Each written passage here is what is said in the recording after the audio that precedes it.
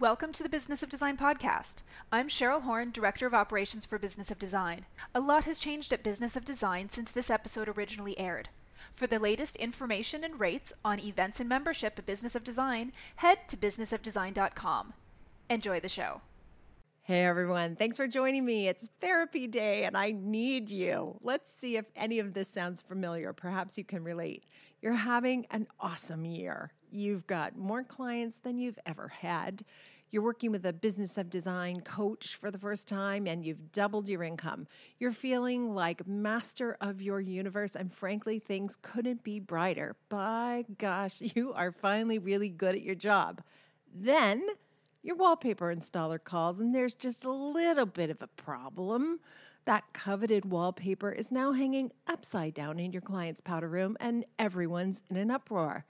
Before you get that resolved, another client's off the rails because, in her opinion, the design fees are over the top. It's not what she expected. And then, wham, out of the blue, a new project turns to dust. And you are left scratching your head. That's it. You're done. Anything, and I mean anything, is better than working as an interior design professional. You are eyeing that Starbucks barista and you think, I could do that.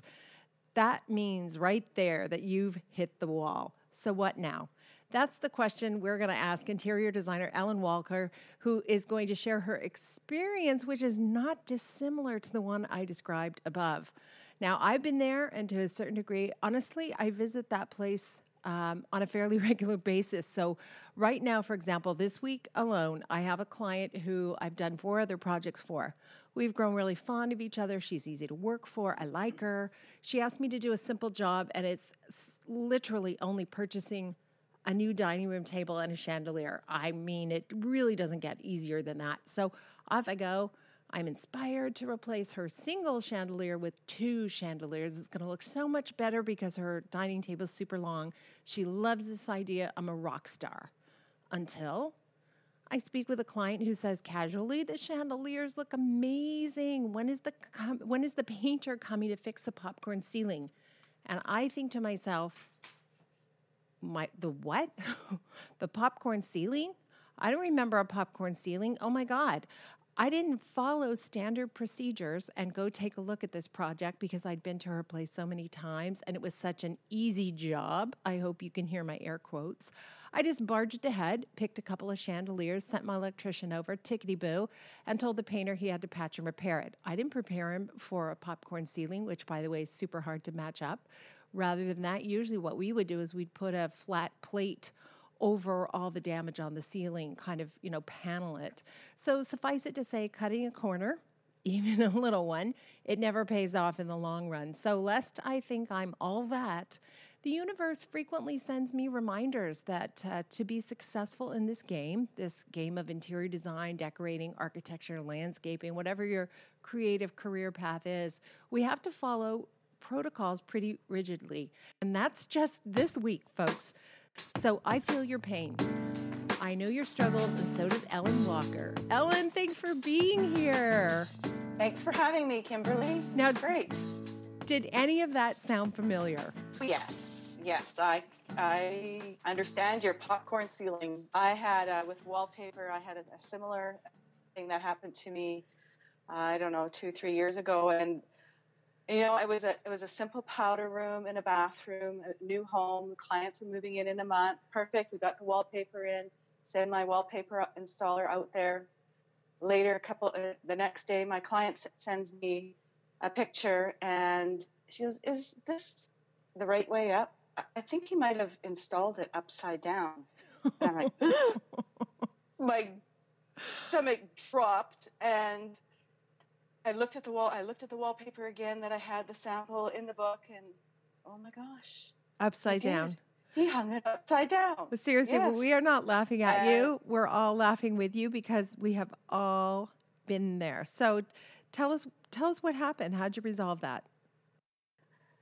Well, so I looked into it. I tried to get the same wallpaper. Wouldn't you know it? It was discontinued. So I'm like, oh my gosh, now what am I going to do? So I let my client know it's been discontinued. We're going to have to try to find something else. And she goes, we're moving it in a month. I said, yes, I know. So I did find something that was they liked and that worked well. This time, what I did is I now have a procedure that it indicates there's a picture on that procedure of the wallpaper and which way is up. And actually, my installer and I, we both laughed about it after. But what we did is we both decided to share the cost. He installed it at no charge to me. I mean, I had to pay for the new wallpaper. In the end, my client was really happy. But wouldn't you know it, what happens then is those things, something else happens. So we had wallpaper for her dining room as well. And no fault of anybody's except for the manufacturer. It would not line up. The seams, the patterns would not line up. It was printed off. So yes, and we had to replace that too. But that was still around. That's that just so typical. Of wallpaper.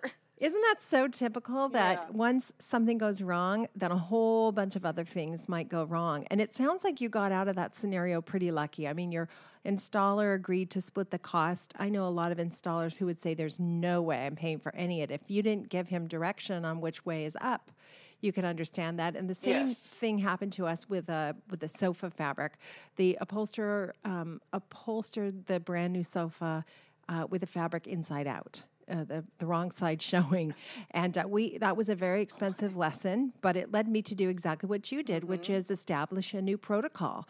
We do not send fabric to anyone or wallpaper to anyone without a photograph showing which way it's going to be installed. Right. That's a good thing always to do. I learned from that one. It was, and my wallpaper installer, he said, I just assumed it went this way. It was one of those patterns that was easy to mistake, but there was a definite run to it, and he just assumed it went one way, and I assumed he would know. You know what? Assumptions. Anything that can happen will happen. You might as well be prepared for it. I know a business coach I had for a long time would say to me, it's like playing hockey and expecting not to get hit up against the boards. If you're going to play hockey, you're going to get hit up against the boards. And if you're going to do this business, you're going to run into some trouble from time to time. But for goodness sakes, at least we don't have to repeat it. And those listening, if it hasn't happened to you yet, get that protocol in place, because this is just 2 people out of a million who do this for a living. And we're both telling you it could happen that easily. So Ellen, I want to talk today about hitting the wall. Everything is going great. You're feeling good. You're feeling positive about what you do for a living. You've got happy clients who are phoning you on a regular basis. And then bam, a whole bunch of things go wrong. And it really becomes a crisis, doesn't it? Yes, it did for me. I mean, I had great coaching been through Business of Design for a while, and good coaching. I had started implementing all, the different steps and trying to get myself familiar, and it's a learning process as well. And then I had a client, actually, as you mentioned. We had went to the presentation stage, and they thought the fees were too high of what I had presented to them. Also, in the meantime, our economy changed drastically, kind of like almost overnight. And so from the time I started with them to the time of presentation, which was 2 months later, their work scenario had changed, and they couldn't go any farther and complete it. So it so happened that I ended up with a lawyer, and they wanted their fees back, and I was devastated. Then I had another client that we went to presentation. They decided that, my fees were too high as well, and that they didn't think it was fair. And so that one went poof up in the dust as well. And then I just, personal life, I'll be honest, my son has addiction issues, and that has been very stressful. And I think I tried working so hard to implement all these steps, and I still believe in them. It just all hit me at once. And actually, I did hit the wall. And how did I know I hit the wall? I just had nothing left. I really had nothing left. I was crying every day. I think I remember some of those conversations with you. I just couldn't go any more. The business just dropped drastically. That's how I hit the wall. And there was no, dusting yourself off and just keep going kind of moment. This was a real crisis for you. And I would say that I remember a similar crisis in 2009. It is comforting, I think. And one of the reasons community is so important in this particular field is it is comforting to know I'm not the only one. You're not the only one. You hit the wall, others have hit the wall, and you'll get through it and you'll move to the other side. You'll be smarter, you'll be wiser. But one thing I want to point out, in neither of our cases did hitting the wall lead to us lowering the fees. In fact, I came away from that experience thinking I needed to raise my fees because the job is that hard. It is that hard. Oh, I agree. It is. So many people, your clients think, oh, it's such an easy job. You just go pick this and you go pick that. And, it is a really hard job. It is. I agree. We have so many balls in the air. We're managing so many situations on the ground. And it's amazing how often we have to remind people that what we do is not just going shopping for pretty pillows. But today, for example, I've got a courier picking up some light fixtures from one place, getting them to a client's condo. I've got someone meeting an electrician over there, and that's the one job. And then on the other job, I've got a painter saying he thinks he hurt his back. He may have to go home, not sure what's going to happen there. And then, of course, I've got 2 presentations this week. So I got a lot on my mind and a lot of balls in the air. And if I didn't have all of you to talk to, honestly, I don't know what I would do. So let's talk about how we get ourselves out of that hole. Once we've fallen into that hole, once we've hit the wall, we're feeling low, we're feeling discouraged. And by the way, a lot of people get out of the business at this point. They look around and they think, I would like to do anything but this for the rest of my life. And so they get a job at a furniture store, they get a job at a fabric showroom, they get a job in a completely unrelated industry. But you and I said, no, we got a lot of skin in the game. We're good at this. We know we're good at this. What did you do, Ellen, to get yourself out of that frame of mind? Well, I've known a psychologist for very many years, Dr. Gantz, and it's to do with our son. So I actually I think he could see me kind of burning out, and he kept telling me, you need to take a break, Ellen. You need to take a break. Yeah. No, I'll just keep on going. I'll keep on going. And, finally I just went, I can't do this anymore. And I was at the point, I don't want to do this anymore. I hate my job. I don't like my clients. I resent my clients. Yeah. Although I've had really good clients. And I just decided that, maybe that is good advice. Just take a step back, take a breather. I didn't close anything. I just thought, I have to decide if I want to keep doing this, and I want to keep going through it.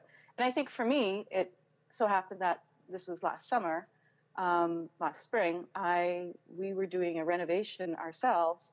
So I decided, no, I'm not going to take any clients if they phone. My phone wasn't ringing much anyway because the economy just became dead.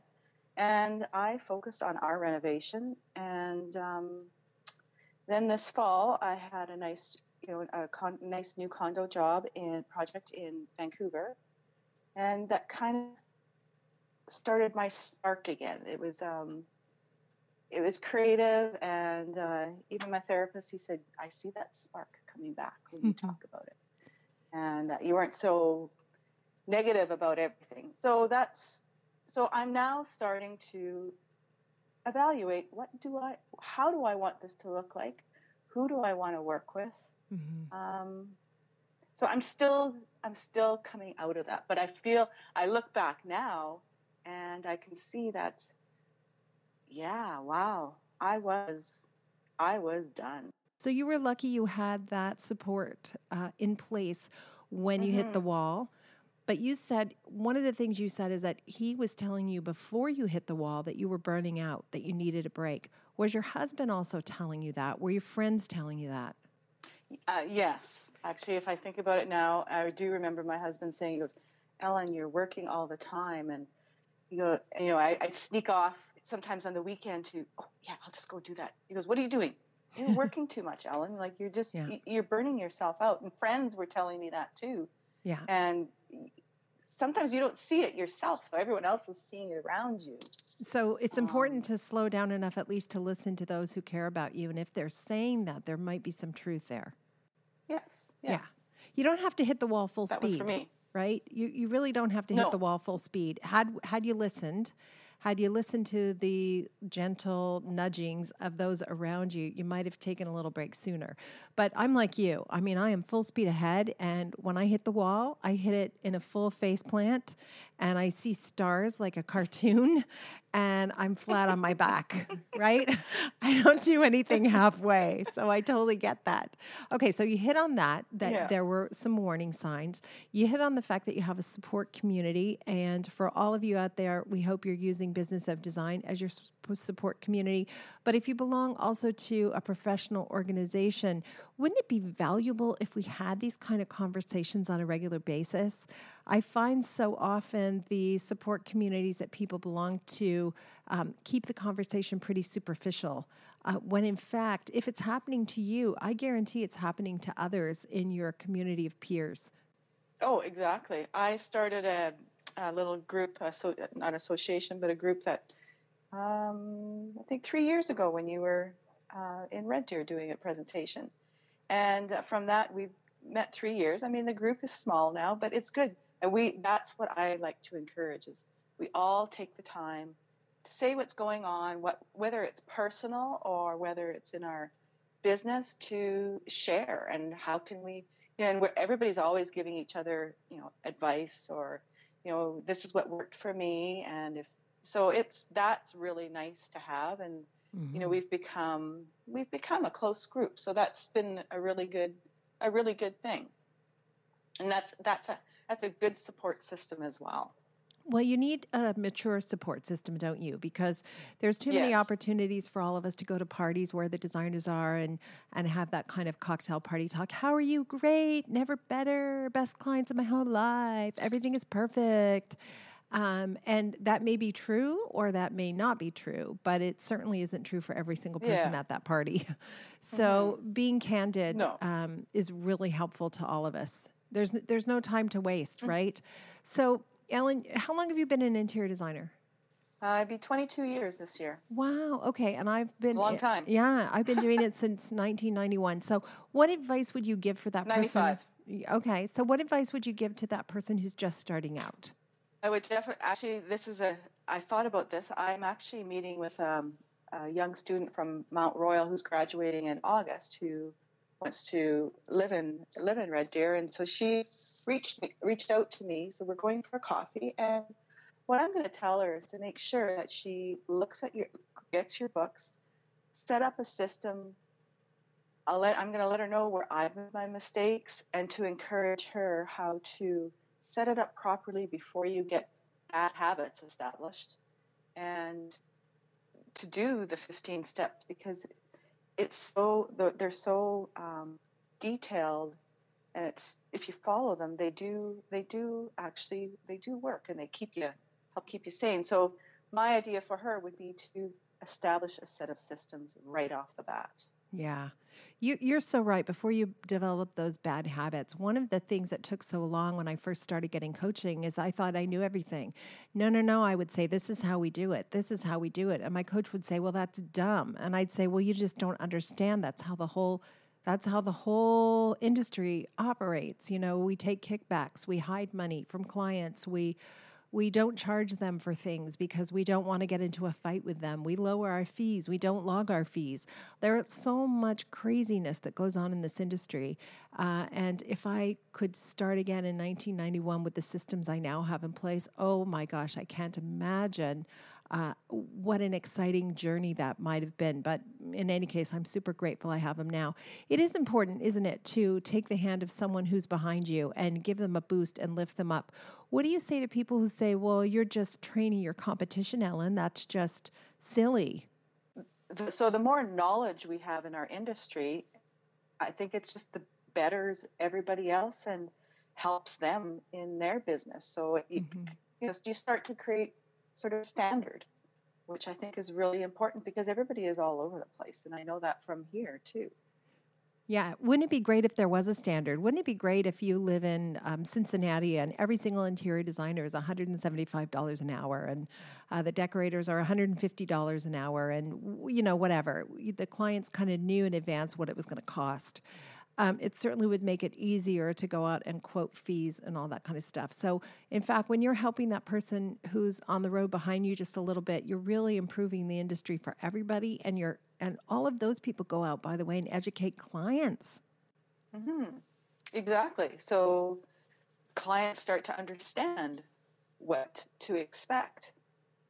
I know I find when I'm working with clients, I try to carefully explain the whole process.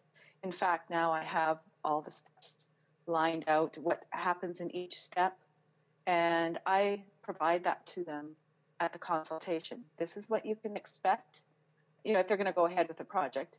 If this is what to expect, I go over that with them. Ask me anytime. So that's really helped to, I think, make them feel comfortable. And you know what? If they don't want to do it, then I now realize they aren't my client. That's very empowering, isn't it? When you realize you don't need every client, you just need a number of your clients.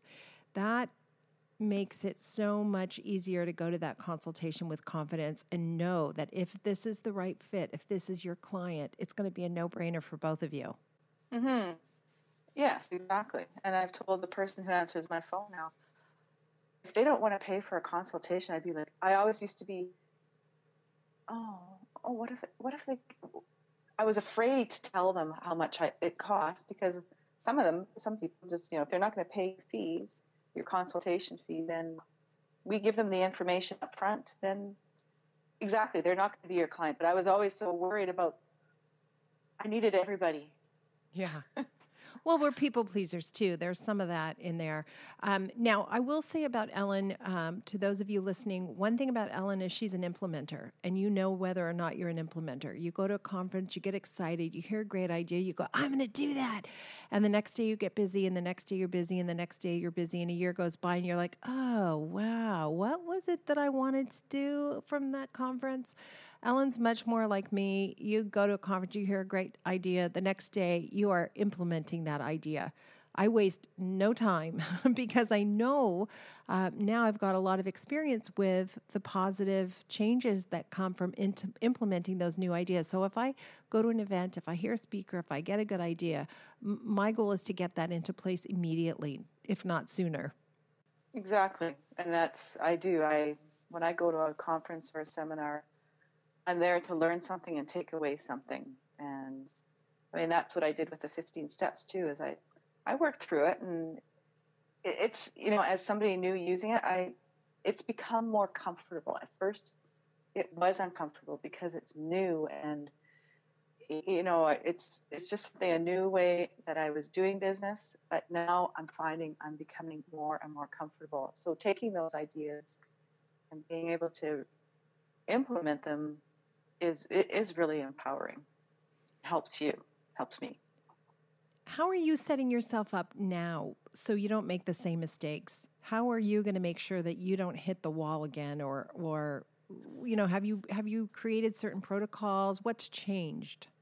I think for me, what I found that I would do is I would maintain my boundaries with clients. They'd start to negotiate, and I wouldn't say just no, this is the price. I would allow myself to start negotiating.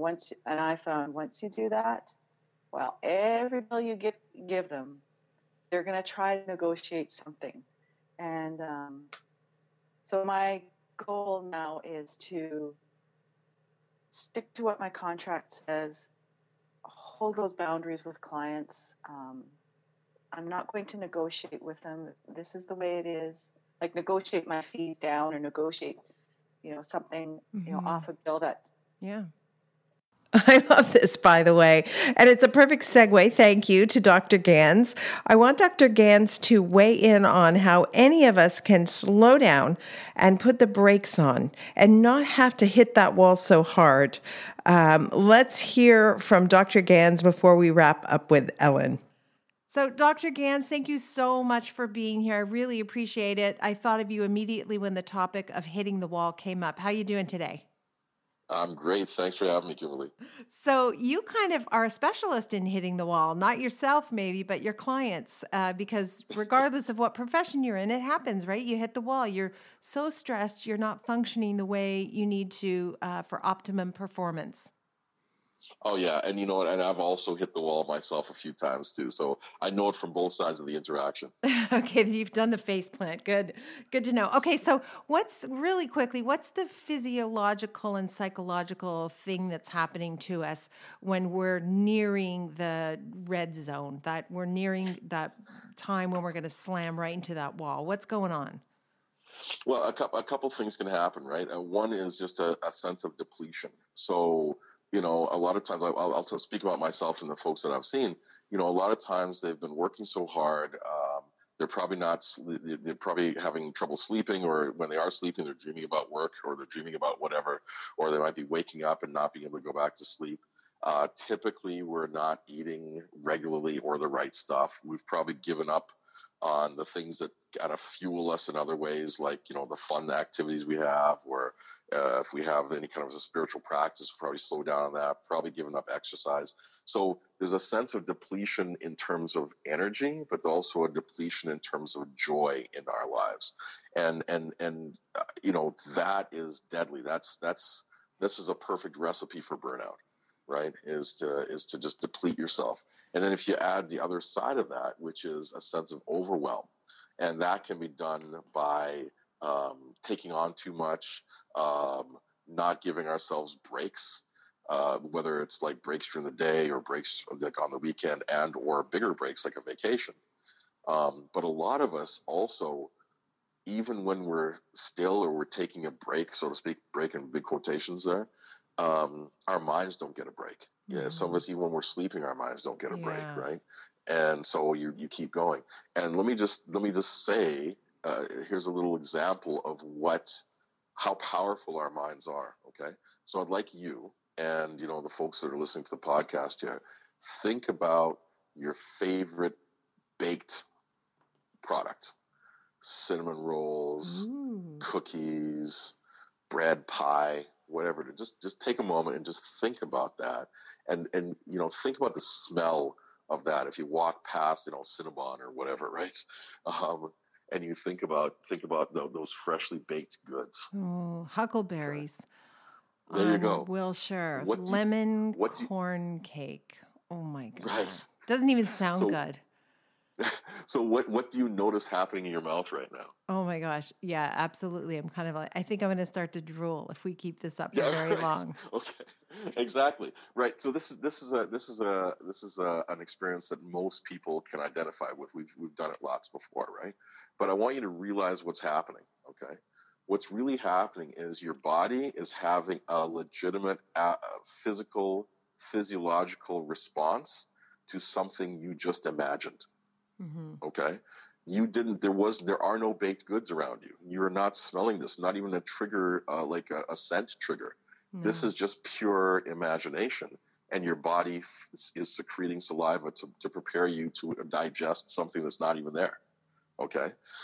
So think about that process now when you do it in a negative way, when you put stress on yourself because you are worried about something, or you're beating yourself up about something that's already happened, or do you know what I mean? The body does not care if it's real or if it's imagined. It responds the same way.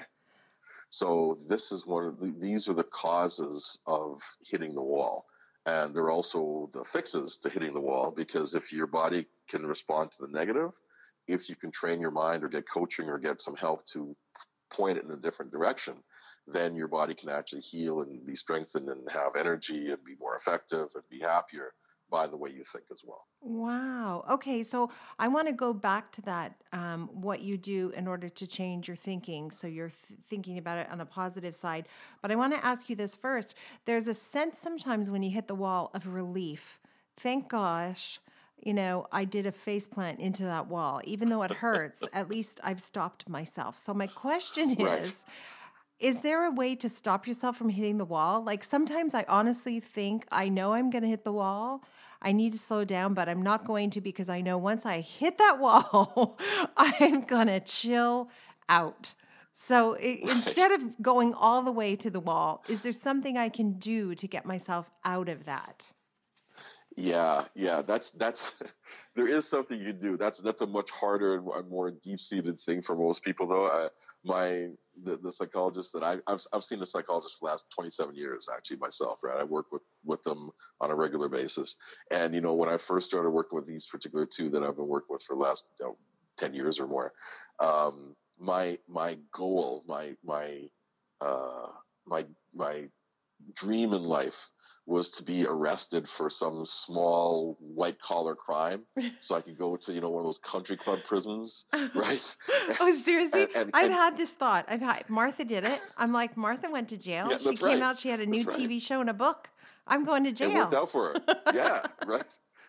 And my big thing was I would have legitimate reason to stop. I would have a legitimate reason to stop, and I'd be forced by law not to do the things I was doing, and be forced by law to take a break and to, get exercise and eat 3 meals a day and whatever, right? Right. So clearly I had some problems. Now I don't want to go to jail. I just want to go to an all-inclusive, resort somewhere. I want to go to Club Med. Yeah. That's right. So, but yes, there is a sense of relief at legitimately having a reason to stop. And it's kind of scary because we don't want to go till we go to jail, or worse yet, have a heart attack or a stroke or get sick, or you know what I mean? Yeah. But there is that sense of guilt over stopping for whatever reason. Most times it's because we think that it's important that people are relying on us. We don't want to let people down, or whatever it is. But if you're sick, or you hit the wall, or you get a cold, or you go to jail, right? Then you have to stop, and that's where that sense of relief comes from. Wow. And we're not really advocating that people commit a crime and go to jail. We should just be clear about that. It's just a twisted little fantasy that's not going anywhere for either one of us. So that's right. So what are some things we can do to work on our thinking then, to turn our thinking around from that stress-based thinking to a more positive-based thinking? So understand that the better you feel, the better you do. So if you think about your business or whatever it is, a lot of people, it's like, their families or their kids or their spouse or whatever, right? But whatever it is that is important to you, understand that it cannot be executed, it cannot be done to any kind of quality level if the instrument you're using to do it is not in good working order. Okay? Mm-hmm. So you are your instrument. You are your tool. You are the only thing that's going to help you do well in your business, or the biggest factor in your business. You're the biggest factor in your family life. Not what you do. So if you understand that, then you can start to, at first it's going to take some discipline, but you can factor in time to look after yourself, time to take breaks, time to stop before you hit the wall as part of a responsible business program. It is imperative that you do this, because if you break, you cannot work. Okay. Mm-hmm. If you're concerned about work and you're concerned about your business, if you break, if I'm in jail, okay, I can't help anybody. If I get to a place where and this has actually happened, I actually stopped seeing people for about 1.5 years because I was so burnt out. I was resentful of the very people I was hired to help, because I'd done it too much.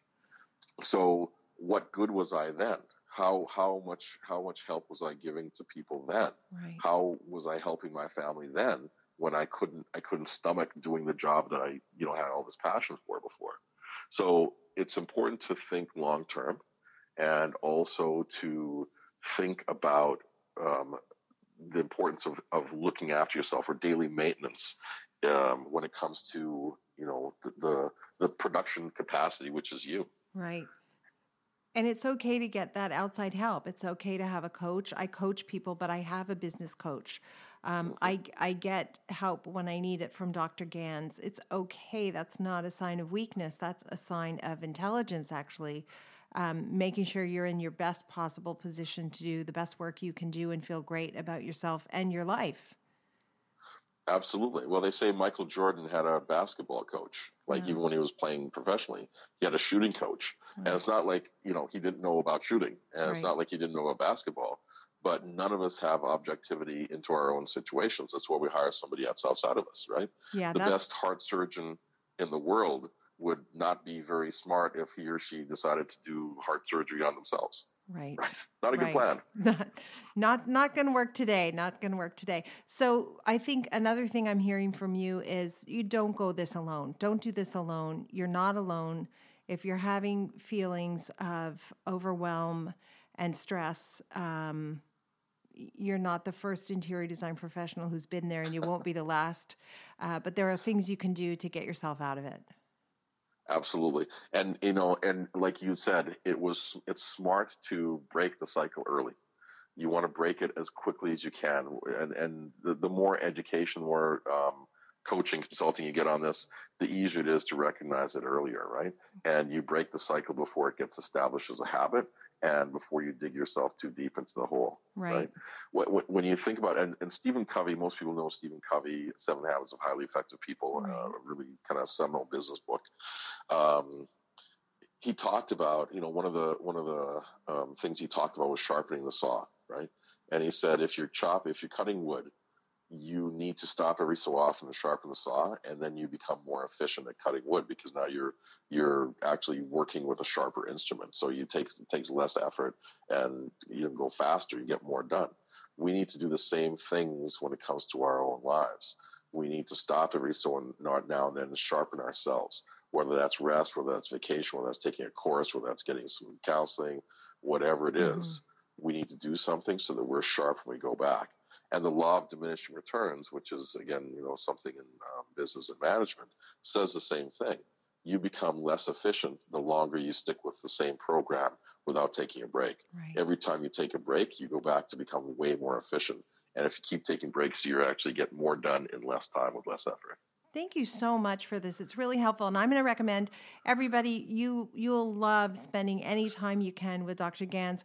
Go to his website, drganz.com, doctorganz.com or ganz.com, depending on where you live, where you're listening from.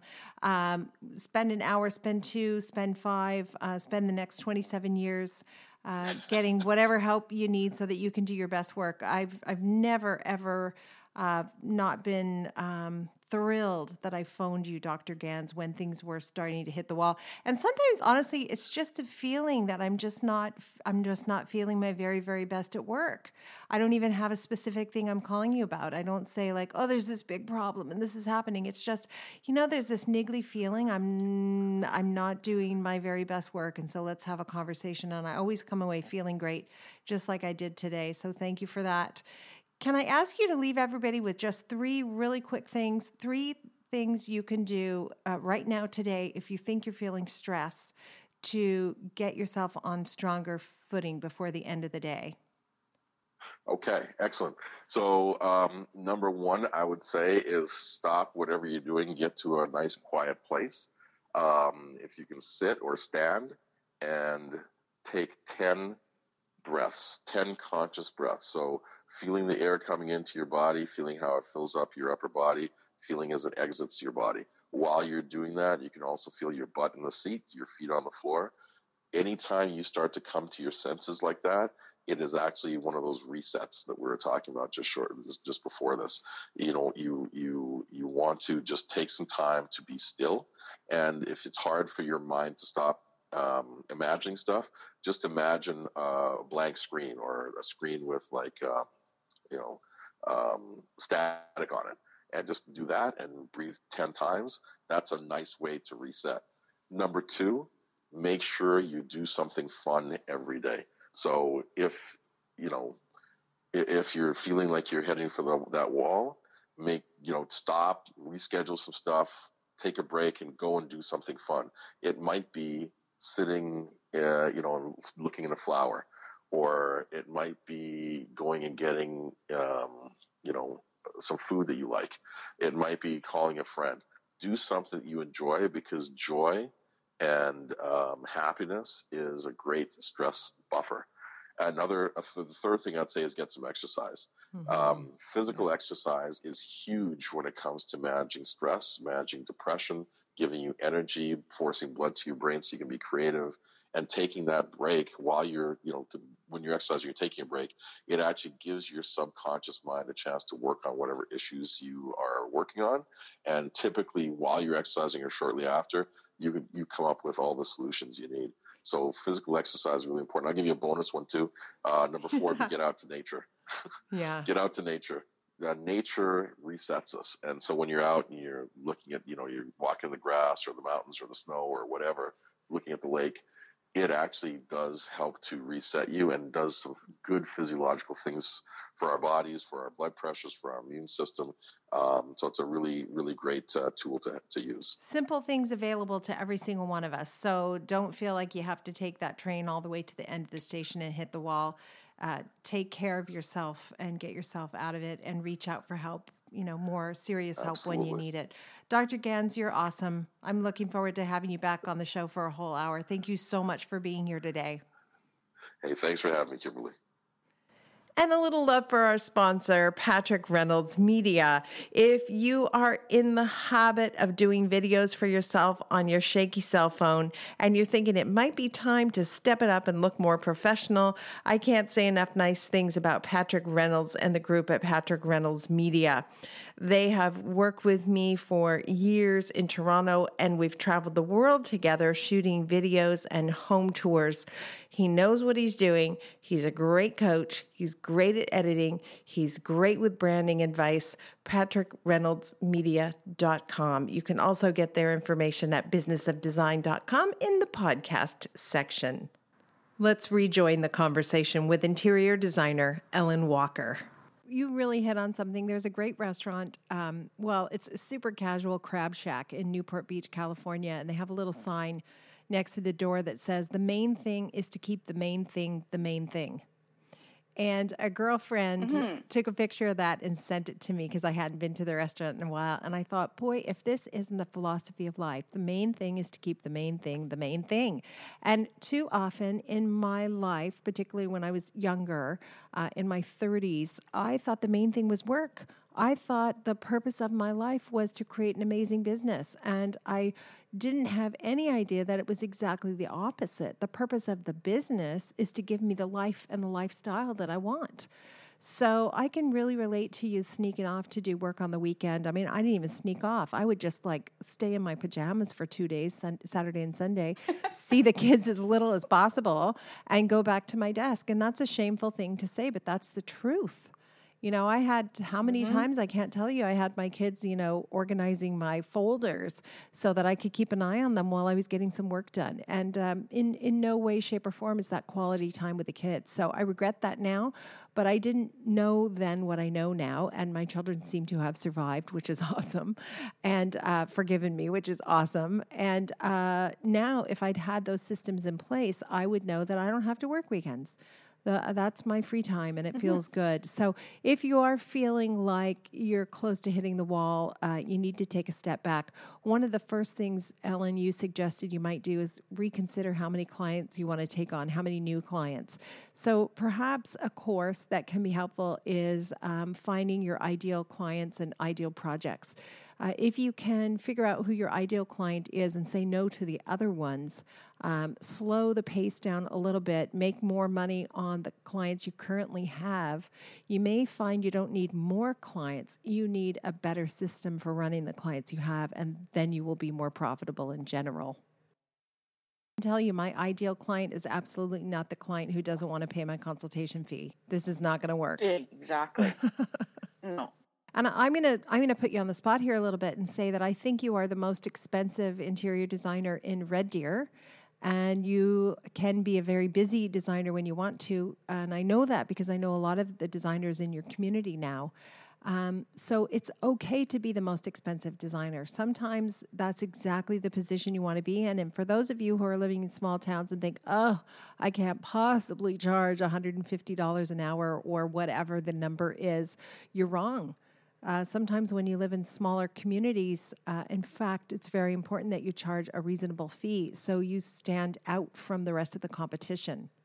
I agree. And I found that no, not everybody, and some people are going to tell you, well, that's really expensive, but you have a really great reputation. So I thought, okay, well, I don't need everybody. There has been people that have gladly paid the fee, and by following the steps, I've been able to deliver them a fantastic end project, and they've loved it. And that's what they say. It's expensive. I had one client say it was expensive, but it was really worth it. And when I walk into their house and their jaw drops and they're speechless and pointing to this, and Yeah. that's the reward for me. Yeah. I mean, that's why we do it, right? At the end of the day, we are people pleasers. Yeah. Yes, we want to make a good living from it because the work is really hard. Yeah. But we get an equal amount of satisfaction from knowing that we've made the clients happy. So I'm with you. I don't mind when the clients say I'm expensive. You've got to provide the value then, of course, because no one's going to buy an expensive car that doesn't look beautiful and work beautifully. The same thing is true with us.